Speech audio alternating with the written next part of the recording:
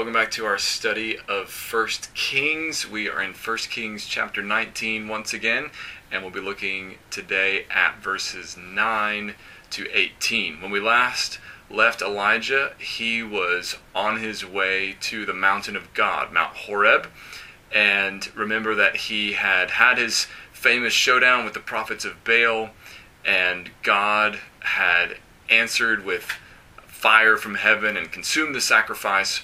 And Elijah had slaughtered the prophets of Baal, but then Jezebel, the queen, the wife of King Ahab, she had threatened to kill Elijah.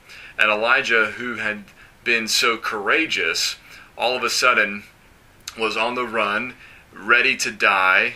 And the Lord sent an angel to him and provided food and water, and Elijah slept and rested, and now he is on his way to the mountain of God to meet with God. And so let's see what happens when Elijah gets to Mount Horeb, also known as Mount Sinai. It says, "Then he came to a cave and lodged in it. And behold, the word of the Lord came to him, and he said to him, 'What are you doing here, Elijah?' He said, 'I have been very jealous for the Lord, the God of hosts. For the people of Israel have forsaken your covenant, thrown down your altars, and killed your prophets with the sword. And I, even I only, am left, and they seek my life to take it away.' And he said, 'Go out and stand on the mount before the Lord.' And behold, the Lord passed by, and a great and strong wind tore the mountains, and broke in pieces the rocks before the Lord. But the Lord was not in the wind. And after the wind an earthquake, but the Lord was not in the earthquake. And after the earthquake a fire, but the Lord was not in the fire. And after the fire the sound of a low whisper. And when Elijah heard it, he wrapped his face in his cloak, and went out and stood at the entrance of the cave. And behold, there came a voice to him and said, 'What are you doing here, Elijah?' He said, 'I have been very jealous for the Lord, the God of hosts. For the people of Israel have forsaken your covenant, thrown down your altars, and killed your prophets with the sword. And I, even I only, am left, and they seek my life to take it away.'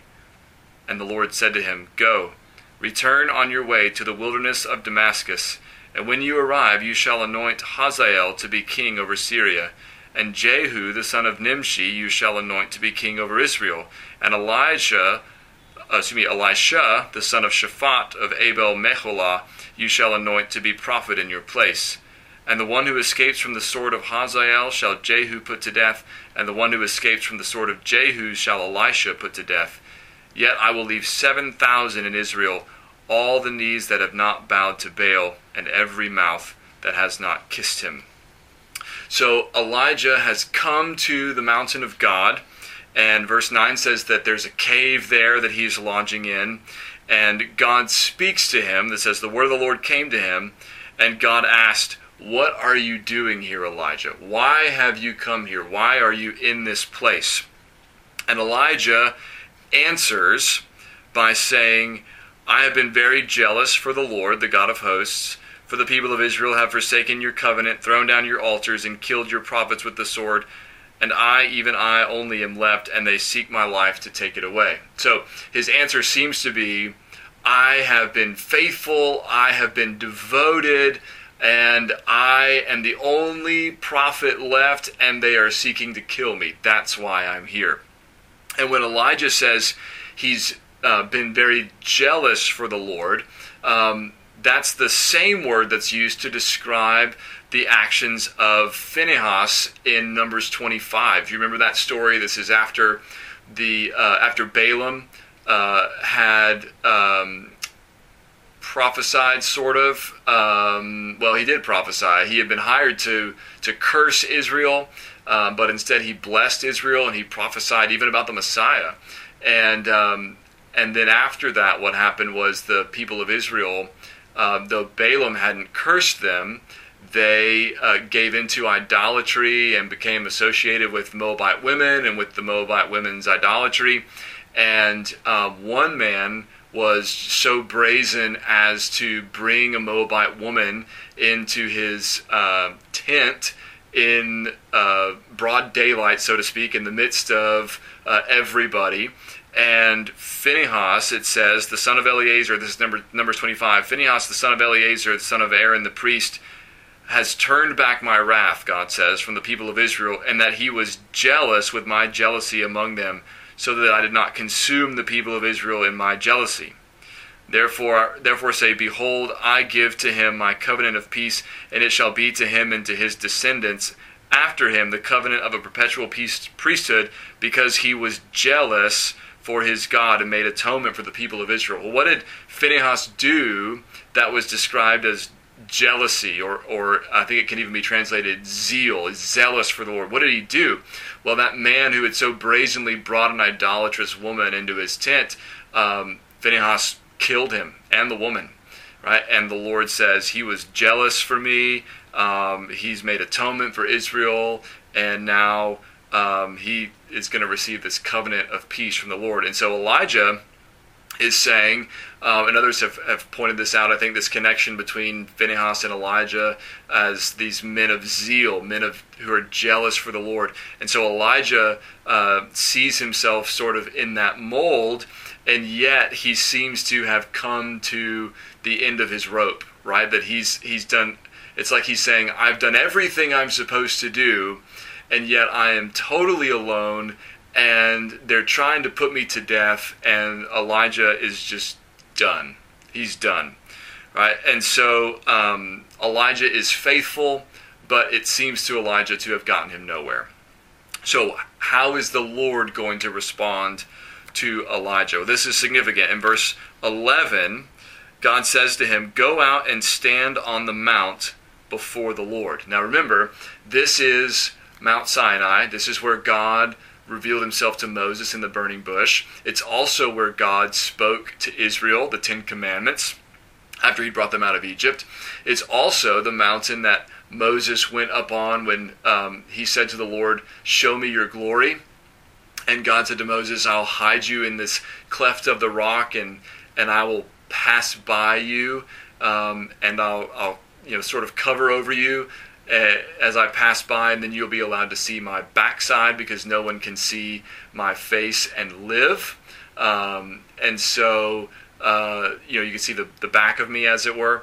And now Elijah's in that same place, and God says, go stand on the mount before the Lord. And then it says, and behold, the Lord passed by, which is the same thing he did for Moses. He passed by so that Moses could catch a glimpse of his glory. In the same way here, the Lord passes by Elijah, and Elijah is going to get a glimpse of God's glory. But notice how it happens. The Lord passed by, and a great and strong wind tore the mountains and broke in pieces the rocks before the Lord, but the Lord was not in the wind. And after the wind, an earthquake, but the Lord was not in the earthquake. And after the earthquake, a fire, but the Lord was not in the fire. So there's these dramatic things happening, right? But the Lord's not in those dramatic things. Then what happens next is, it says, and after the fires, the sound of a low whisper. Right, and then God speaks to Elijah again. So this week, like many of you, I'm not sure when you'll be watching this or listening to this, but this week is when so many of us have been stuck at home because of the weather, all the snow. It's been beautiful, right? But we've not been able to really go anywhere. And one of the things that has meant for me is I don't have all the usual commentaries and tools and things that I normally have. I have some, but not all my usual ones. And so one of the things I did in preparing this study is I used the ESV Study Bible. I'll use that sometimes even in my normal preparation, but that was one of the few options I had for getting notes about 1 Kings. And I mentioned that to say the ESV Study Bible and other study Bibles like it, they're really, really helpful tools. If you don't have one, it's good to have one, because in a very short space, they can give you the most important information about a passage of Scripture. If you have a question, you're uncertain what it means, trying to put things together, you don't have to read pages and pages and pages. Sometimes just a paragraph can really help you understand what's going on.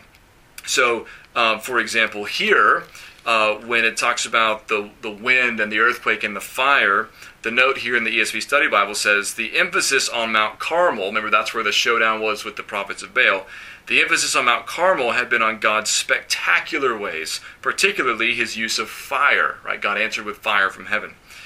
The emphasis here is on God's quiet ways. He is not to be found in the spectacular elements of the storm outside the cave, but instead in a low whisper. That's really helpful for seeing the contrast between how God was showing up in 1 Kings 18 and how he's showing up now in 1 Kings 19. Right, so Elijah hears this small voice or this low whisper, and then verse 13 says, when Elijah heard it, he wrapped his face in his cloak and went out and stood at the entrance of the cave. And behold, there came a voice to him and said, what are you doing here, Elijah? So Elijah gets asked again by the Lord after this, not dramatic, but still significant revelation of the Lord, right? This is what we call, in some sense, we call this a theophany, right?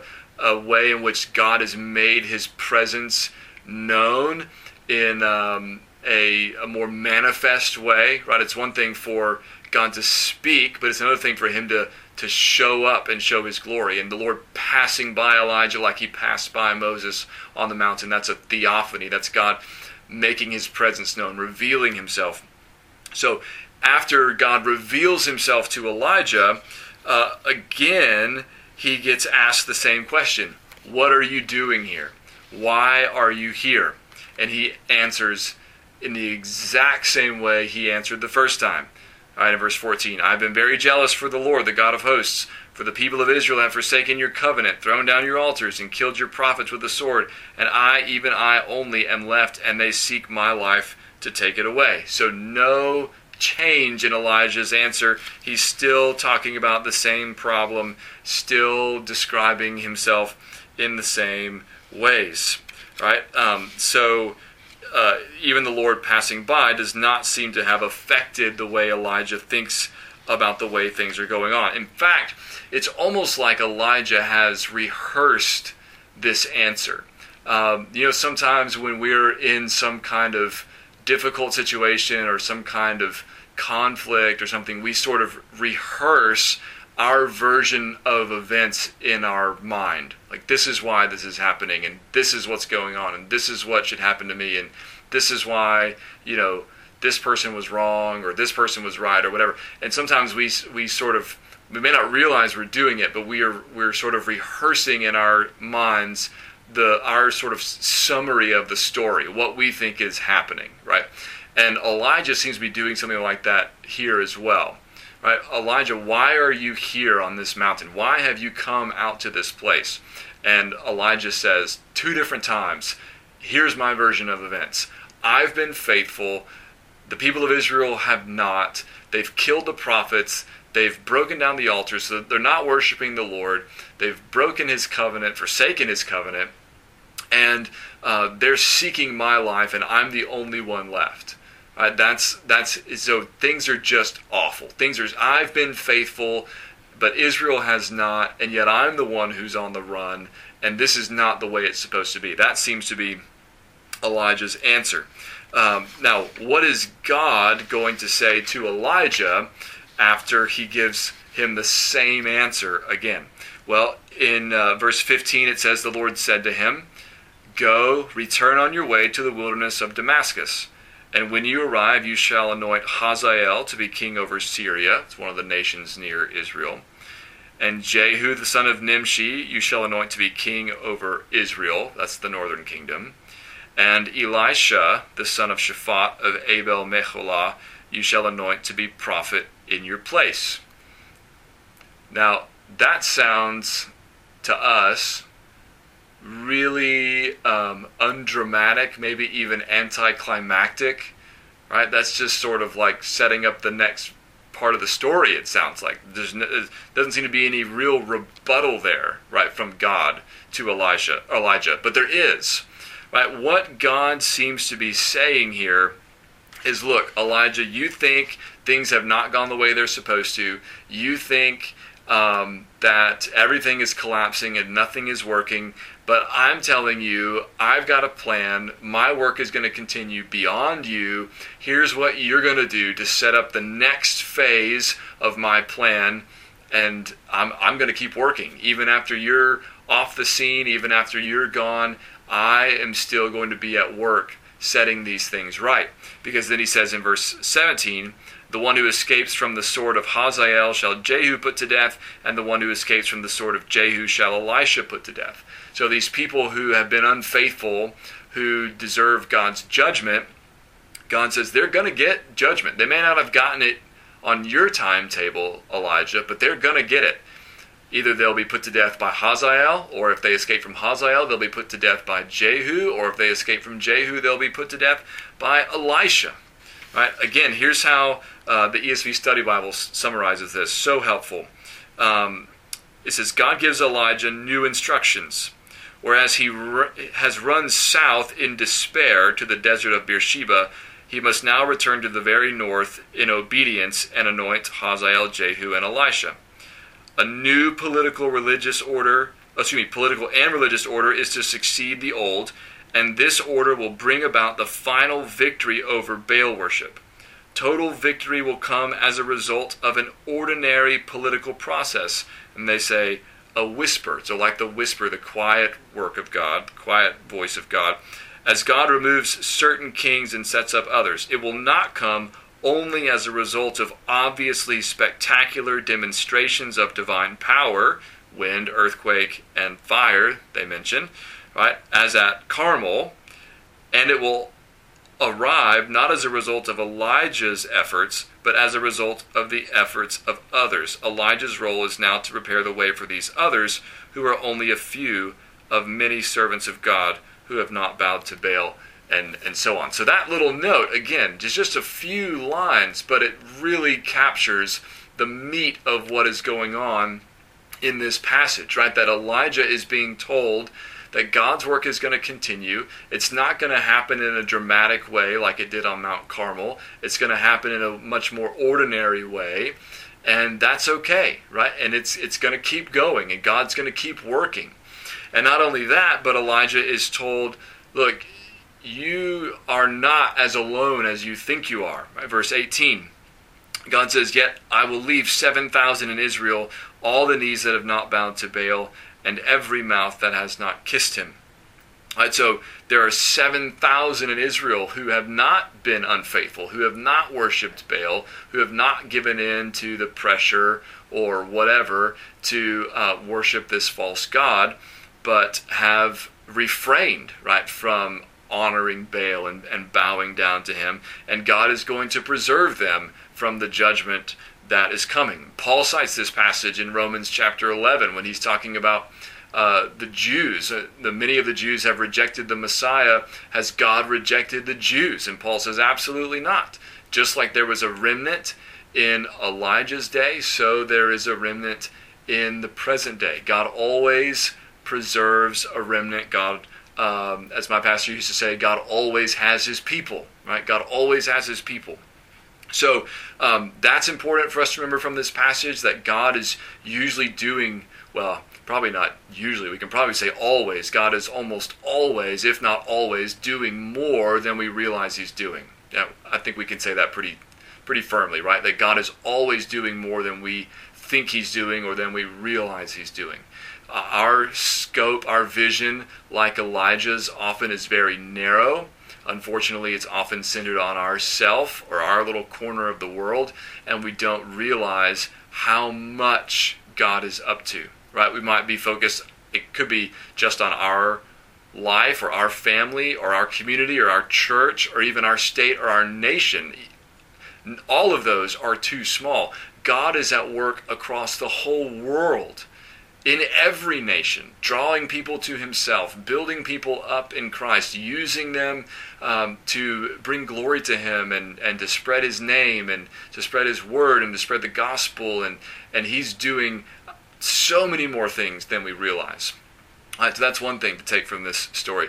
Another thing to take from this story is God is often at work in undramatic ways. There are times when he acts dramatically, something surprising, something obviously miraculous, right? Something on the order of fire from heaven in answer to prayer, or a drought, right? That begins and ends, or it comes to an end when Elijah prays for it to come to an end.